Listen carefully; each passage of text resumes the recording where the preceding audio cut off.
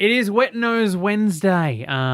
We're celebrating the fact that it's the discount month for registering your pets at the moment with the Mackay Regional Council. But you should be celebrating your pets all the time. Take them out for a walk. That's the best way to celebrate, I reckon, taking them for a walk. Now, to talk to us a little bit more about the importance of looking after our pets, we've got Henry, the Senior Local Laws Officer from Mackay Regional Council. Henry, how important is it to exercise our pets? It's very important to exercise your pets. It's very healthy for them to be exercised every day.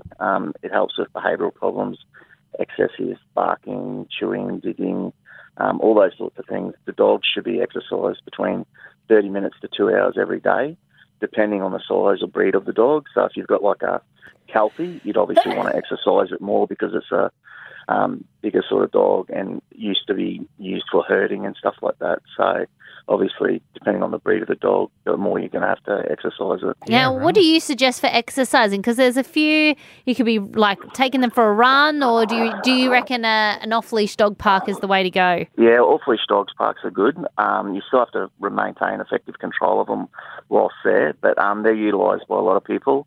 Obviously, we've got the Goose Ponds, Apex Park in Serena, the Camilleri Street Park. So Mackay's got quite a few off-leash dog areas, and we've also got the beaches that are available between 5 a.m. and 8 a.m. and 5 p.m. and 8 p.m. every day. That's Bocasia Beach, Northern Far Beach, and the southern end of Camperton Beach down at Serena. So are you allowed to take your dog to any beach, though, if it's on a lead? Any beach you can take your dog to as long as it's on a lead, yeah. Yeah. Henry, I stumbled across something on the weekend, someone riding their bike and they had a pole sticking out the side of it with a muzzle that their dog was muzzled to, so the dog was kept along the side of the bike. What do you think on that for a technique for exercising your pet? Well, as long as you don't run into anyone, I suppose it'd be fine. Depends where you wouldn't want the dog to take off too quickly the wrong way. Yeah, that is true. Might stack it, you know.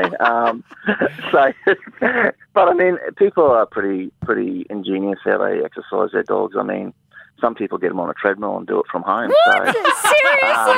Seriously? If you can train your dog and spend a lot of time with it, you get the best out of it.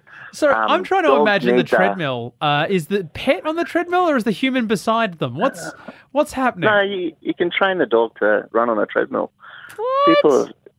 People have done it before. If you Google it, you'll see some people that have done this. It's really amazing. It's like anything. The more time you spend with it, the more energy you put into it, the better you're going to get out of it. Animals, particularly dogs, need that time to be spent with them every day. And the more time you spend with them, the better they are and less problems they have. Thanks for all the tips, Henry, and appreciate your time. No, thanks, Sam and Rach.